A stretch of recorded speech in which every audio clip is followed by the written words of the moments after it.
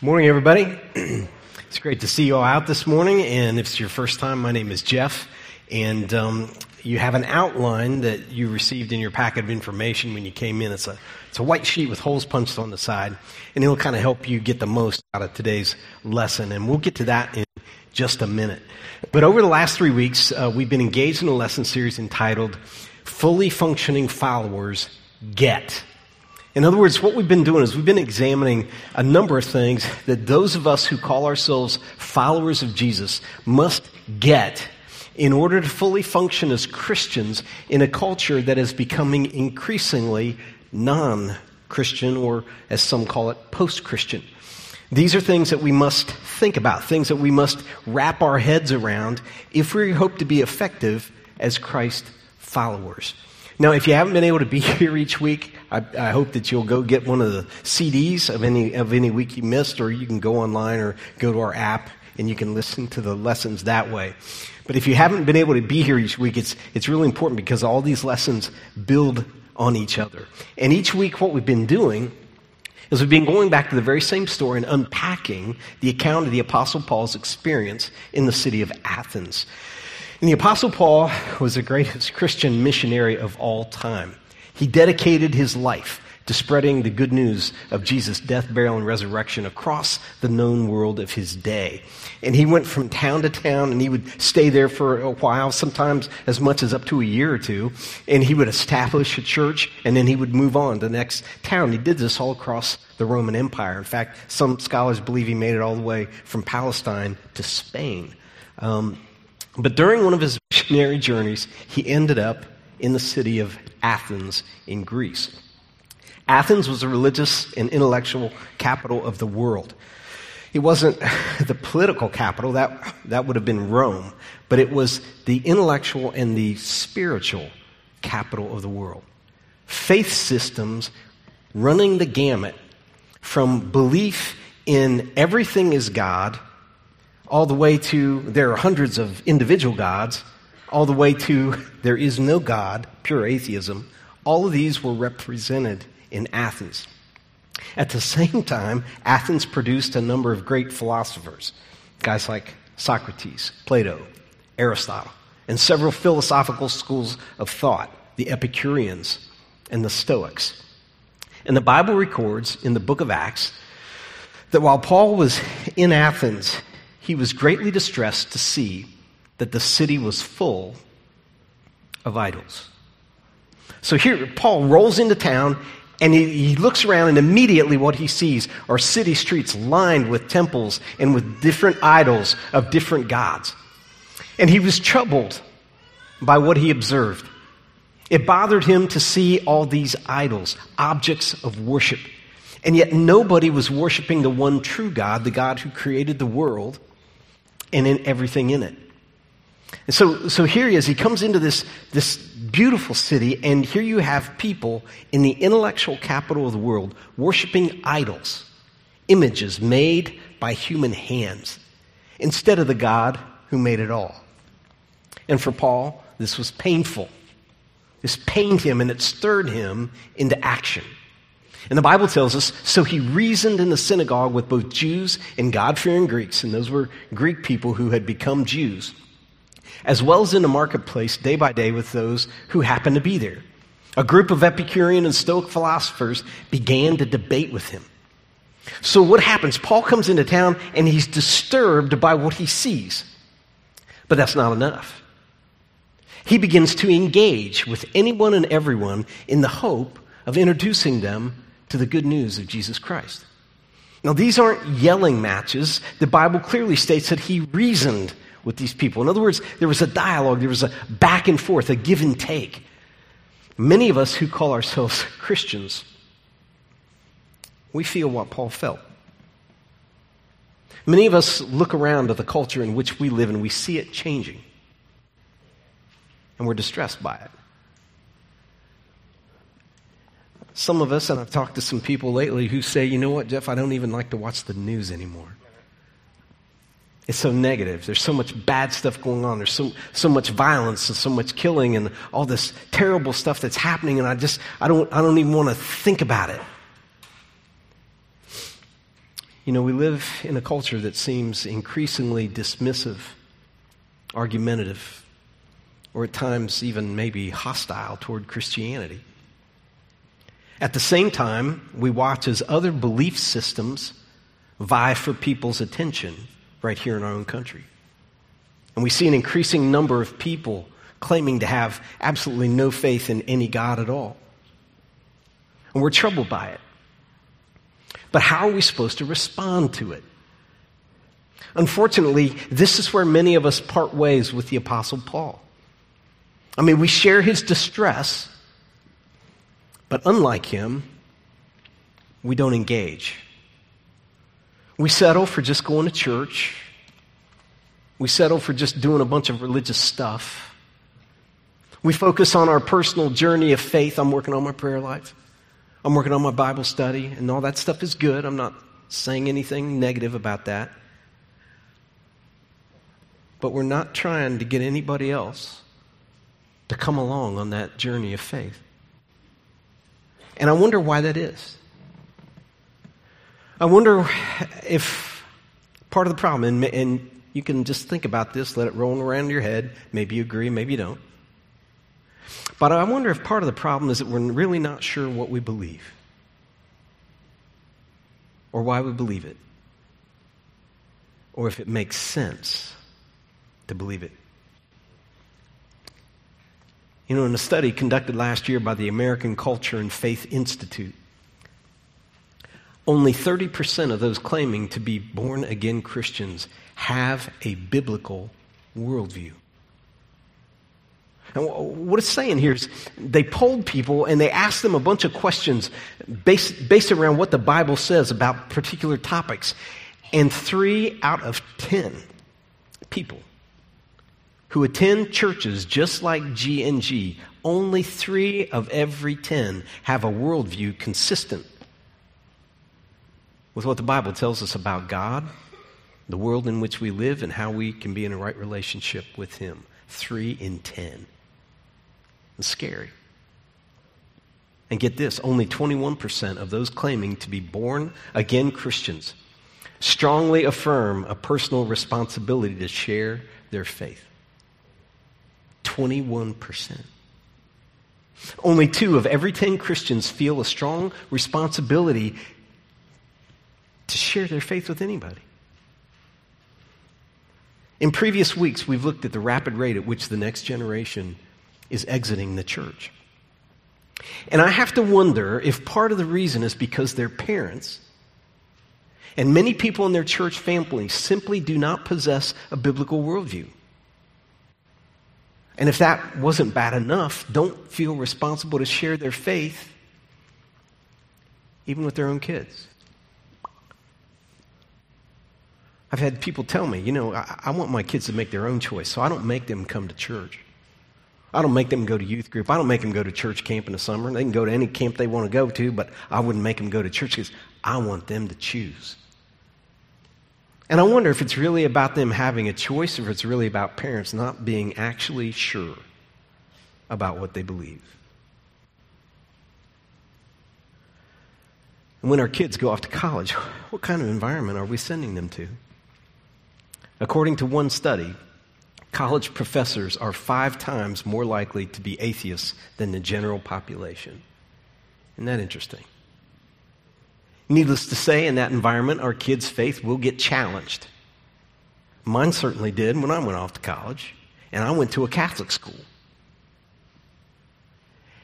And I want you to understand something. It's not necessarily a bad thing that our kids' faith gets challenged. It grew me up pretty quick. I had to figure out, why do I believe this stuff that my parents taught me? Why do I think it's reasonable? You see, I don't think it's necessarily a bad thing because our kids should know what they believe and they should know why they believe it. But get this. 53% of college professors in the same study viewed evangelical students unfavorably. Whew. Now, I'm not going to get after the professors about that one. You know that? Here's why. I have to wonder if it's because our kids can't handle the challenge of having their faith tested. I mean, you think about it. If you're in a classroom full of students and the only answer you can give when a professor asks you, why do you believe that, is, I don't know, I just believe. Or, I don't know, my parents told me to believe it. I didn't want to get it done. And if that's what college professors are hearing from our kids, it's no wonder. They don't think highly of them. And is it any wonder, by and large, the next generation has rejected the church by the end of their college years? You know, at one point late in his ministry, Jesus sent the 12 apostles out to share the good news without him. He sent them out. And he made this really intriguing statement. It's up here on the screens. It says this. He said, I am sending you out like sheep among wolves. Therefore, be as shrewd as snakes and as innocent as doves. Notice what's going on here. Think about what he's saying. He's saying, I'm Jesus. I'm sending you out. This was a command, not a request, not a suggestion. Jesus expects his followers to go into the world to share their faith. Not 21%, 100%. That's you, that's me, that's everybody that calls themselves a follower of Christ. And he says, I am sending you out. Like what? Like sheep among wolves. Think about that. This is not a comfortable picture. Jesus clearly understood that there would be those when we go out who will disagree, those who will oppose, those who sometimes will get angry, those who sometimes will react violently depending on where you are in the world.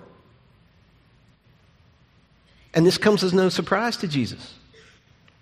He knew his followers would be targets, but he sent them out anyway. Notice that. I'm sending you out like sheep among wolves. Guess what, boys? It ain't going to be easy. And he didn't withdraw the command just to protect the sheep. He said, get out there. Engage. Sure, there's going to be times when it's tough. There's going to be times when you feel like a sheep among wolves. Engage people anyway. But he's not finished. He goes on to say, therefore be shrewd as snakes and innocent as doves. What an interesting statement.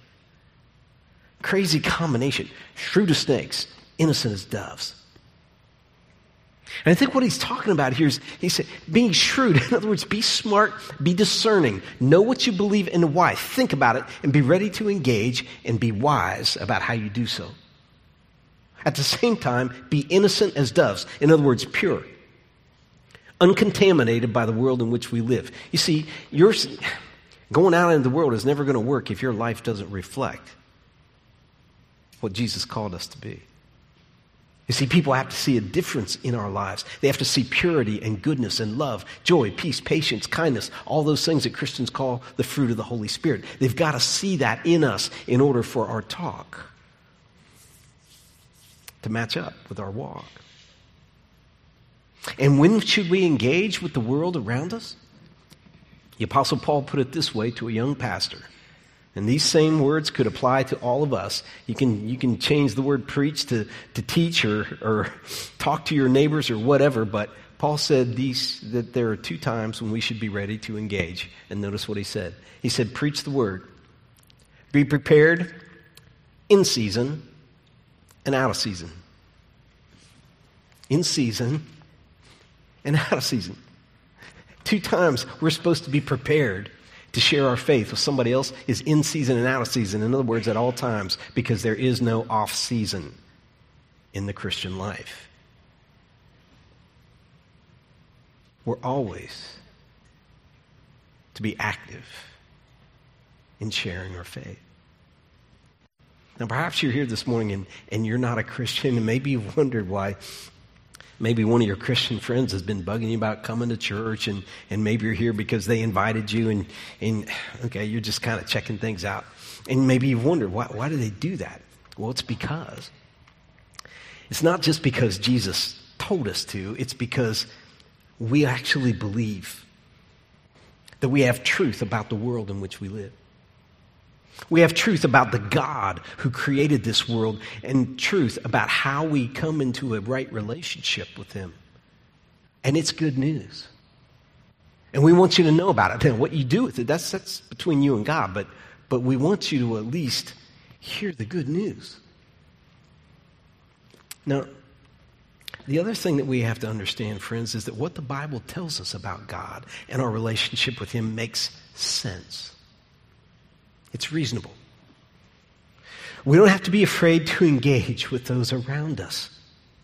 Like Paul, we can go into our homes and our classrooms and our workplaces, and we can engage, not in some pushy way, but a reasoned approach, because what we believe makes sense. Now, our focus verse of this lesson series are the words of Jesus. They're up here on the screens. Let's all recite them together. Here we go. Jesus replied, "Love the Lord your God with all your heart and with all your soul and with all your mind. This is the first and greatest commandment." Now, notice what he says here. He says, love the Lord your God with all your heart, with all your soul, and with all your mind. You see, Jesus didn't call his followers to some irrational belief. Loving God is not some blind leap into the unknown. We don't have to leave reason behind when we come to faith. Jesus said it this way: when it comes to loving God, you got to love with your head. Think. God created you with a brain. Use it. Let's go to God in prayer. Dear Heavenly Father, we thank you for this time that we can spend in your word this morning. And Father, I just hope and pray that this morning you would eliminate any distractions so that we can think clearly and that people can focus and concentrate and get as much out of this as possible. Because Father, your word has so much to teach us. And so help us this morning to think well, to love you with our mind, for this is our prayer in Christ's name. Amen.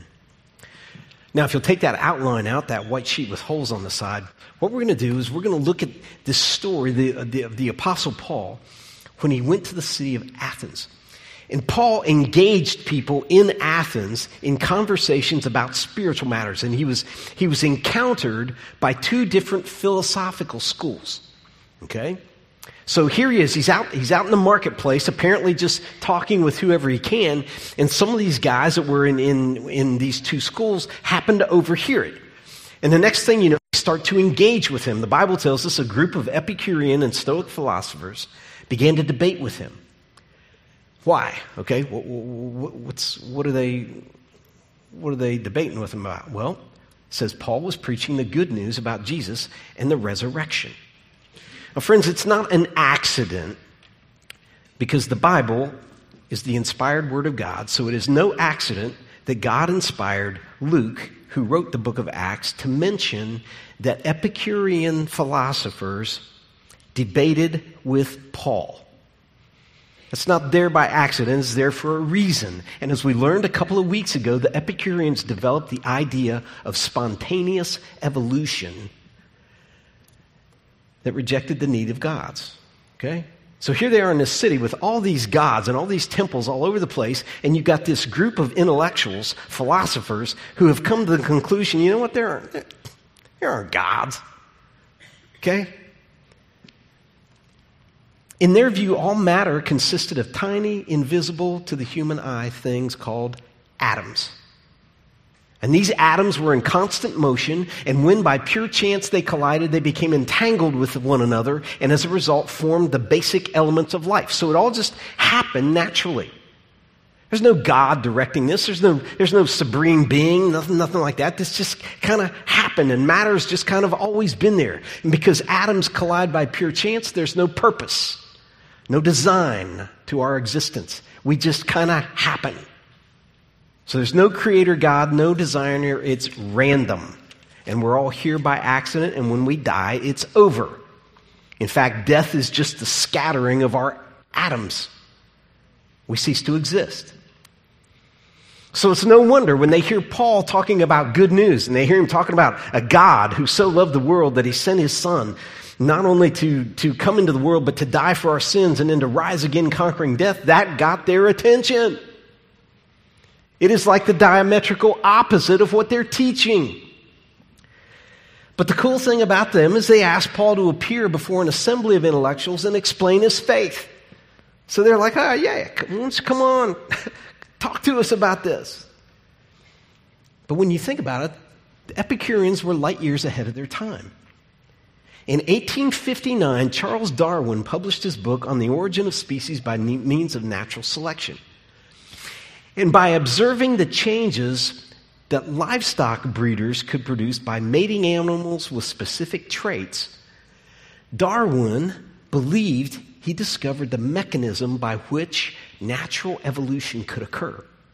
Okay? So he had seen, like, specifically, we know that he'd watched pigeon breeders and how they were able to breed certain kinds of pigeons together so that they, either flew faster or flew farther or whatever. But that's kind of where he began to get the idea. And he called this mechanism by which evolution could occur natural selection, or as we know it today, survival of the fittest. Now, Darwin's theory over time has become a competing worldview with the worldview presented by the Bible. And the two worldviews can be summarized kind of like this. These two competing worldviews. First of all, there you see the evolutionary worldview, and it begins with time. Time. Evolution demands long periods of time. They're necessary, millions of years.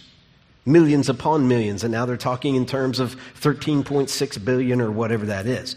But no one has ever seen macroevolution. And when we say macro, what we're talking about is evolution from one animal to a very different kind of animal. That's very different from microevolution, where you have, like, you're breeding cows and you decide you want some with longer hair, and so you breed the ones that have longer hair, and they produce offspring with longer hair, but they're always still cows, right? Okay, that's microevolution. Macroevolution is the change from one type of animal to another. No one has ever seen this happen. But the idea is, if you give it enough time, it could occur. Darwin said it this way: natural selection acts only by taking advantage of slight successive variations. She can never take a great and sudden leap, but must advance by short and sure, though slow, steps. Now, this process is purely random. There is no guiding force or intelligence. The development of all forms of life is purely accidental. Oxford professor Richard Dawkins, probably the leading proponent of atheistic evolutionary theory today, says it this way: natural selection, the blind, unconscious, automatic process, which Darwin discovered and which we now know, is the explanation for the existence and apparently purposeful form of all life, has no purpose in mind, it has no mind, and no mind's eye. Now notice what he's saying here. He uses the phrase apparently purposeful form of all life. In other words, he said, when you look at it, all of life appears to be purposeful. But it's not. Ignore what it looks like, because it has no purpose. There is no mind behind it. There is no guiding or creative hand involved. But does that make sense? Ask yourself if that makes sense. Think of it this way. You've got a picture here of the Great Wall of China. Would you ever conclude by looking at the Great Wall that this structure was formed purely by chance by an explosion in a brick factory? I mean, seriously, folks, would you? Okay? Or perhaps this. What you have here is a picture of Mount Rushmore. Would anybody reasonably believe that the president's heads on Mount Rushmore are the product of millions of years of erosion? No. Would any of us think that this is the product of unguided slight variations over time, or is this the product of a mind and a mind's eye? Perhaps this explains why, when Paul had an opportunity to speak to this assembly of the intellectual elite in Athens, he began with creation. Notice what he says. He says, the God who made the world and everything in it is the Lord of heaven and earth. He does not live in temples built by human hands. In other words, Paul says right out of the chute, there is a God, a creator God who created everything. What we see is not the product of evolutionary theory. Evolutionary theory not only includes time, but time plus matter. Okay? And for the Epicureans, they believe that matter always existed. It's eternal. It's kind of, I guess, if you want to speak in those terms, it's kind of eternal. It's just kind of always been there. Time plus matter plus chance. In other words, it's random, but it just kind of happened to work out like what we see. Now, Darwin added to this the mechanism that he thought drove evolution, which is natural selection. In other words, survival of the fittest. So the strong survive, the weak are eliminated, and the stronger and the more advanced animals and ultimately, whatever animal all the way up to man, finally survives and thrives. Now, those that came after Darwin added one more driver to evolutionary theory, and that's mutations.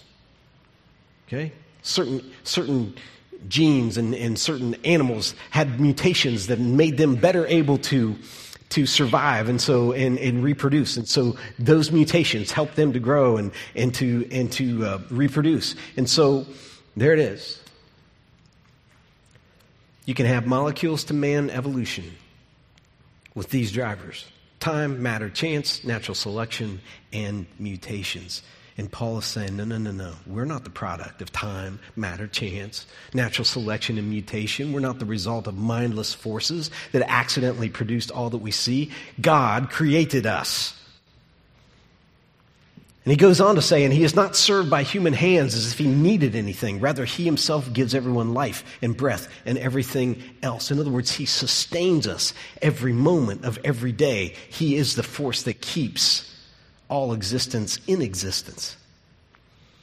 And then he says this, and I wonder if he knew who the Epicureans were in the crowd and if he eyeballed them at this moment. Because he says, from one man he made all the nations that they should inhabit the whole earth, and he marked out their appointed times in history and the boundaries of their lands. In other words, he said man is a unique creation. Created in the image of God, as we know from Genesis 1, not just another variation in the unguided process of evolution. But he's not done. He said God did this so that they would seek him and perhaps reach out for him and find him, though he is not far from any one of us. For in him we live and move and have our being. As some of your own poets have said, we are his offspring. In other words, he's saying this is a personal God who wants to be in relationship with us. He did this so we would seek him and reach out for him. Why? Because we are his offspring. He created us. And you have to ask yourself, friends, which worldview makes more sense? Which view better explains the world around us, or as Paul put it, the world and everything in it? Which one? Now, first we have to understand that the theory of evolution does not explain origins. Just like the Epicureans, Darwin has to start with matter because you know what? He has to start with time and matter. They just have to be there. Because natural selection does not explain how something got there in the first place. Natural selection only operates on the information that is already available. It does not produce new information. All right? So natural selection or survival of the fittest only operates on that which is already in existence. Let me give you an example, okay? Natural selection works on animals that already exist. It doesn't bring them into existence. So faster, stronger animals survive and reproduce. Slower, weaker animals don't.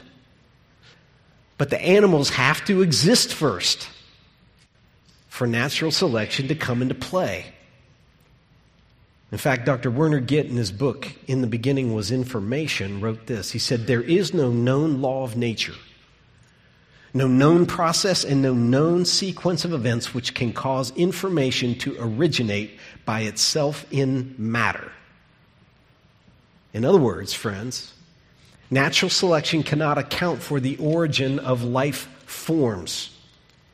It only works on life forms that already exist. Nor can mutations, the other driver of evolution. Dr. Lee Spetner, professor at Johns Hopkins University, said this: all point mutations that have been studied on the molecular level turn out to reduce the genetic information and not to increase it. Whoever thinks macroevolution, the evolution from one kind of an animal to a completely different kind, whoever thinks macroevolution can be made by mutations that lose information is like the merchant who lost a little money on every sale but thought he could make it up in volume. Okay? It doesn't work. All right? Mutations reduce. They do not increase genetic information, and mutations are overwhelmingly detrimental to the organism, which makes it more difficult for them to survive if it doesn't kill them. So natural selection and mutation cannot account for origins or variations beyond slight modifications. There is no macroevolution. It has never been observed. Second, information requires an information provider. Information requires an information provider. And you may be thinking, where are we going now? Hang with me. This is easy. All right? Check this out. This is a stone tablet that was found. Okay? This is what we call hieroglyphics. Just look at it. Is there anybody in this room that would reasonably suggest that this is the product of random forces gradually producing these markings over millions of years? No. Why? Because you look at them and you know that there is an order, there is something going on here that indicates somebody made it. All right? Check this out. Got the same thing going on a sandy beach. Somebody decided to write, "I love you." Nobody would assume, if they're in their right mind, that these were produced by the wind and the waves. No. We assume intelligence is behind the production of these things because it's obviously not natural, right?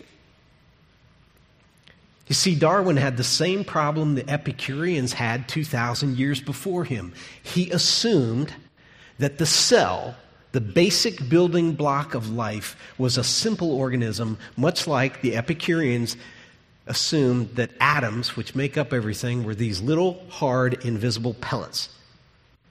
Very simple structures. Darwin thought that this cell was a very simple structure, but scientific advancements since Darwin's day have shown that the cell is a vast storehouse of information. In fact, Darwin realized the potential problem in his theory. He wrote this.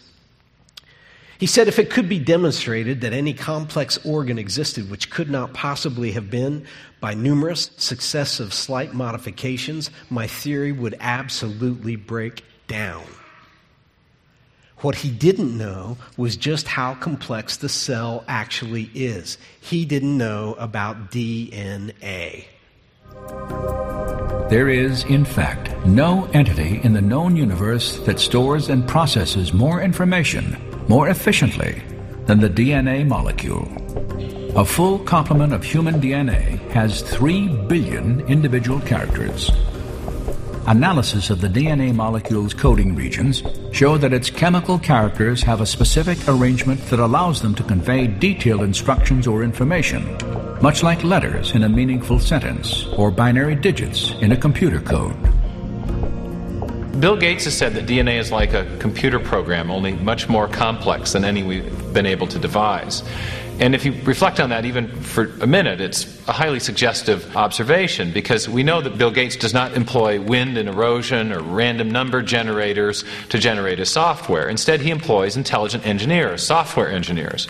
And so everything we know in our experience suggests that information-rich systems arise from intelligent design.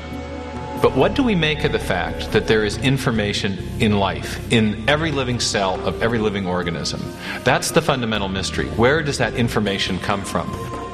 And the nucleotide base. For the past 15 years, philosopher and scientist Stephen Meyer has worked to answer this question. Meyer has developed an argument to demonstrate that intelligent design provides the best explanation for the origin of information necessary to build the first living cell. Information that the DNA molecule holds.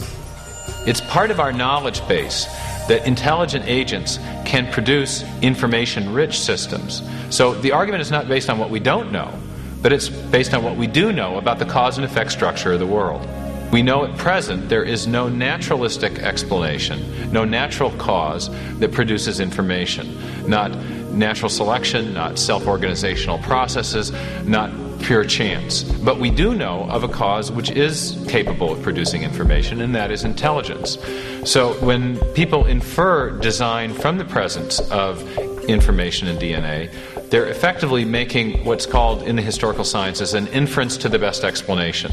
So when we find an information-rich system in the cell, in the DNA molecule specifically, we can infer that an intelligence played a role in the origin of that system, even if we weren't there to observe the system coming into existence. See, friends, the best explanation for information encoded at the genetic level is an intelligent information provider. Information does not originate by itself in matter. Now, the third thing to think about is this. Design requires a designer. Design requires a designer. Now, just think about this for a moment. What you're going to see here coming up on the screen is a Boeing 747, okay? This is an airplane, right? Now, I'm told that the average Boeing 747 consists of 6 million different parts. 6 million. Interestingly enough, and I'll probably be thinking about this next month when we fly to Florida to visit relatives, not one of those parts by itself can fly. Did you know that? They don't fly. Chances are when we get it to a cruising altitude of 35,000 feet, I'll break out in a cold sweat. But here's the thing. We can use this analogy for the cell, the basic building block of life. Within the cell, scientists have discovered thousands of biochemical machines. Just like all the parts of a 747, they have to be perfectly assembled before it can fly. So all the parts of these cellular biochemical machines have to be in place or they cannot function. The cell will not function. And there are literally thousands of them in a single cell that are vital in order for it to operate. In other words, as Darwin understood, the single cell is a complex organ that cannot be produced by numerous, slight, successive variations. His theory, by his own admission, with subsequent scientific findings, absolutely breaks down. And finally, friends, millions of years doesn't account for the reality of information in design. Millions of years doesn't solve the problem. It doesn't. Professor of biochemistry at Lehigh University, a man by the name of Michael Behe, said it this way. He said, the resulting realization that life was designed by an intelligence is a shock to us in the 20th century who have gotten used to thinking of life as the result of simple natural laws. Shocked. Life is designed. It is the result of an intelligent being, the creator God, we believe, of the Bible. It is not the result of time plus matter, plus chance, plus natural selection, plus mutations. And I know what some of you are probably thinking. Some of you are thinking, okay, you're trying to tell us the world isn't millions of years old. Okay, Jeff. All right, you're going to take us back to Genesis, and you're going to tell us it was God made it in 6 days, and nobody believes that. Okay? I mean, let's be realistic. Next thing you know, you're going to be talking about goofy stuff like a worldwide flood, right? Now, I mean, think about this here. This is the Grand Canyon. And everybody knows it takes millions of years to form something like that. Because down at the bottom, you got this river that runs through there, and it takes millions and millions of years for water to erode those cliffs away. And you got all these rock layers that show millions of years. I mean, you can see the different layers, and it's obvious that's probably, who knows, maybe that one layer you see toward the bottom is 500,000 years. Maybe another one is like, 2.8 million. Who knows, right? It takes a long time to do that. Couldn't produce that. You couldn't have a world that God created in 6 days. But interestingly enough, on May the 18th, 1980, Mount St. Helens in the Pacific Northwest erupted with the force of 33,000 atomic bombs. That's how magnificent the power was that they estimate this eruption was at. This volcano had been dormant for a century, but the explosion and the resulting mudslides, because what happened was as the heat was coming up from underground, what happened was it melted the snow on top of the mountain and it turned all the dirt into mud. And this became like a flowing river, if you've ever seen any video of it. The mudslide was so strong that it cut out a canyon. They refer to it now as the Little Grand Canyon, believe it or not. It's 100 feet deep and just about the same width. It's 1/40th the size of the Grand Canyon. And that canyon was cut in less than 24 hours.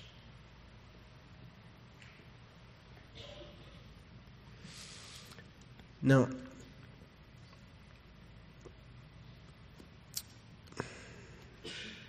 you think about a worldwide flood and what that could do to our landscape. You think about what the Bible has to say, and I think that what you see in God's world agrees with what we see in God's Word. Some people ask me, well, Jeff, the Bible's not a science book, and no, thank God it isn't. Because the Bible contains truth. Science books change with every edition. Okay? Does it address every scientific subject? Obviously not. That's not its purpose. But what it does say about science is true. That you can bank on. Now,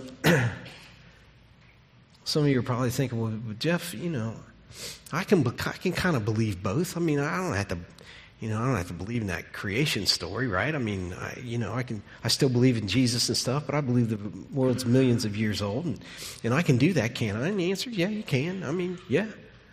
Believe me, friends, I'm not saying, if you don't believe in 6 days, you're going to hell or anything. I'm not saying that at all, okay? A lot of people believe in Jesus, and yet they believe in evolution and believe the world's all these millions of years old. What I am saying, though, is this. You just can't believe in it consistently. Okay?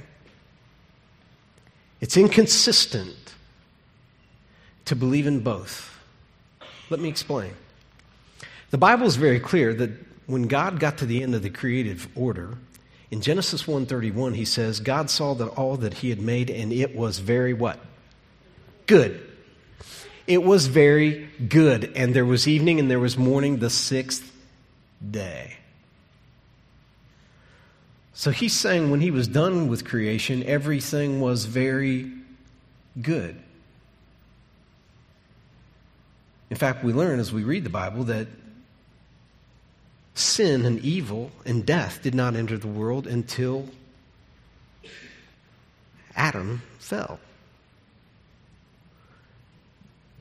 Now, as Paul is talking to these Epicureans, he makes an interesting statement. He says, therefore, since we are God's offspring, we should not think that the divine being is like gold or silver or stone, an image made by human design and skill. In the past, God overlooked such ignorance, but now he commands all people everywhere to repent. In other words, what he's saying there is, the God that created the world has a certain system of right and wrong. And we as human beings violate that, and we have to repent. And when you think about the created order, there's really only two options. Option one is this: God is good, and the world he created was good. Just like the Bible says. God is good, and the world he created was good. But something went wrong, and now we live in a fallen world. But there's hope. There's hope. Think about it. The Bible tells us the wages of sin is death. In other words, it wasn't until sin came into the picture that death came into the picture. But there's hope. The gift of God is eternal life in Christ Jesus our Lord. And the Bible also tells us this. It says, but Christ has indeed been raised from the dead, the first fruits of those who have fallen asleep. For since death came through a man. It doesn't say death came through the animal kingdom. It says death came through a man. The resurrection of the dead comes also through a man. For as in Adam all die, so in Christ all will be made alive. Now think about that, friends. If you believe that the world is millions and millions of years old, and that the animals all came first before man, and that these things were all dying and killing off each other and all that kind of stuff was happening, then this is just wrong. The wage of sin is not death. It's not, because death was already part of the deal. And it says, for as in Adam all die. Well, that's not true, because everything was dying before Adam. So in Christ all will be made alive. Well, that isn't true if the rest of it isn't true.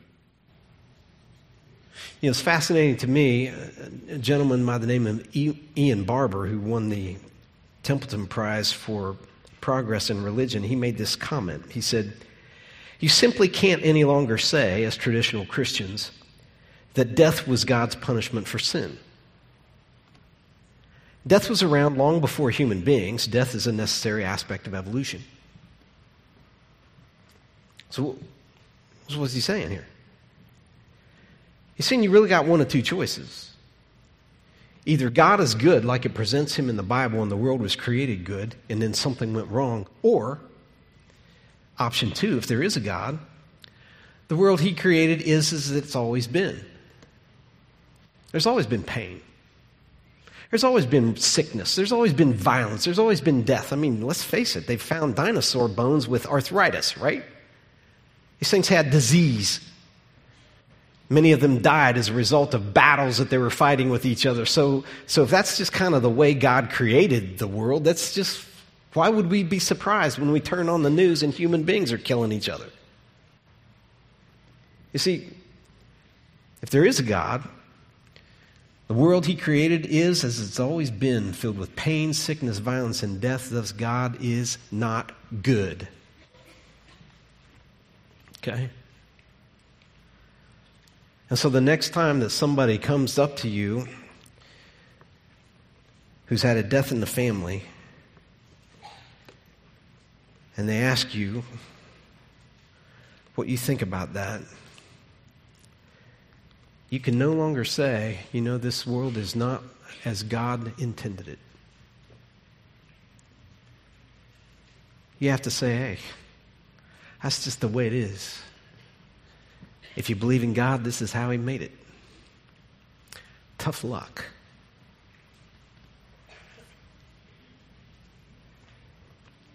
The fact of the matter is that God has a standard.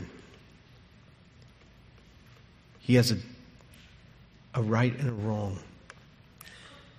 And Paul ends his talk with these philosophers with this statement. He said, "For he has set a day when he will judge the world with justice by the man he has appointed. He's given proof of this to everyone by raising him from the dead." In other words, friends, he's saying, you know what, there's a time coming for all of us when we will stand before the God who created us and we will answer for the life we've lived. There is a time. But there is hope. Because God sent his Son into the world to take care of our sin problem, to die in our place, and to take the punishment or the wage of sin so that we can be together forever with God in heaven. Now, friends, I don't know where you are this morning in your spiritual walk, but if you're not a Christian and you have questions about that, I just hope that you'll mark that communication card and drop it in the baskets in the back. And we'll sit and we'll have a talk. Or maybe you've been coming to Good News for a while and you're thinking, you know, Jeff, I still have a lot of questions about stuff. And even though I feel like I've been a Christian for a while, I still have a lot of questions. Well, we got a Getting Started group starting up here in just a couple of weeks, and you can read more about it on your insert. But that's over at Cheryl in my house, and we just have people in, and you can ask whatever question you want. If you'd like to read more or learn more about some of the topics that we've been covering over this past 3-4 weeks, there's a book out called Glass House, Shattering the Myth of Evolution, and I would really strongly encourage you to give that a look. It'll be helpful for you. Friends, let's think. Christ called us to love God with our heart, our soul, and our mind. So let's think. Let's go to God in prayer. Dear Heavenly Father, we thank you for this day. And Father, we thank you for this opportunity that we've had to dive into your word and to think. Father, help us to think well, to be people who use our minds to discover the truth that you have for us. Help us, Father, to be the light of the world that you have called us to be. And help us to reach out to those around us with the good news of your Son. For this is our prayer in Christ's name. And we all agreed together and said, Amen.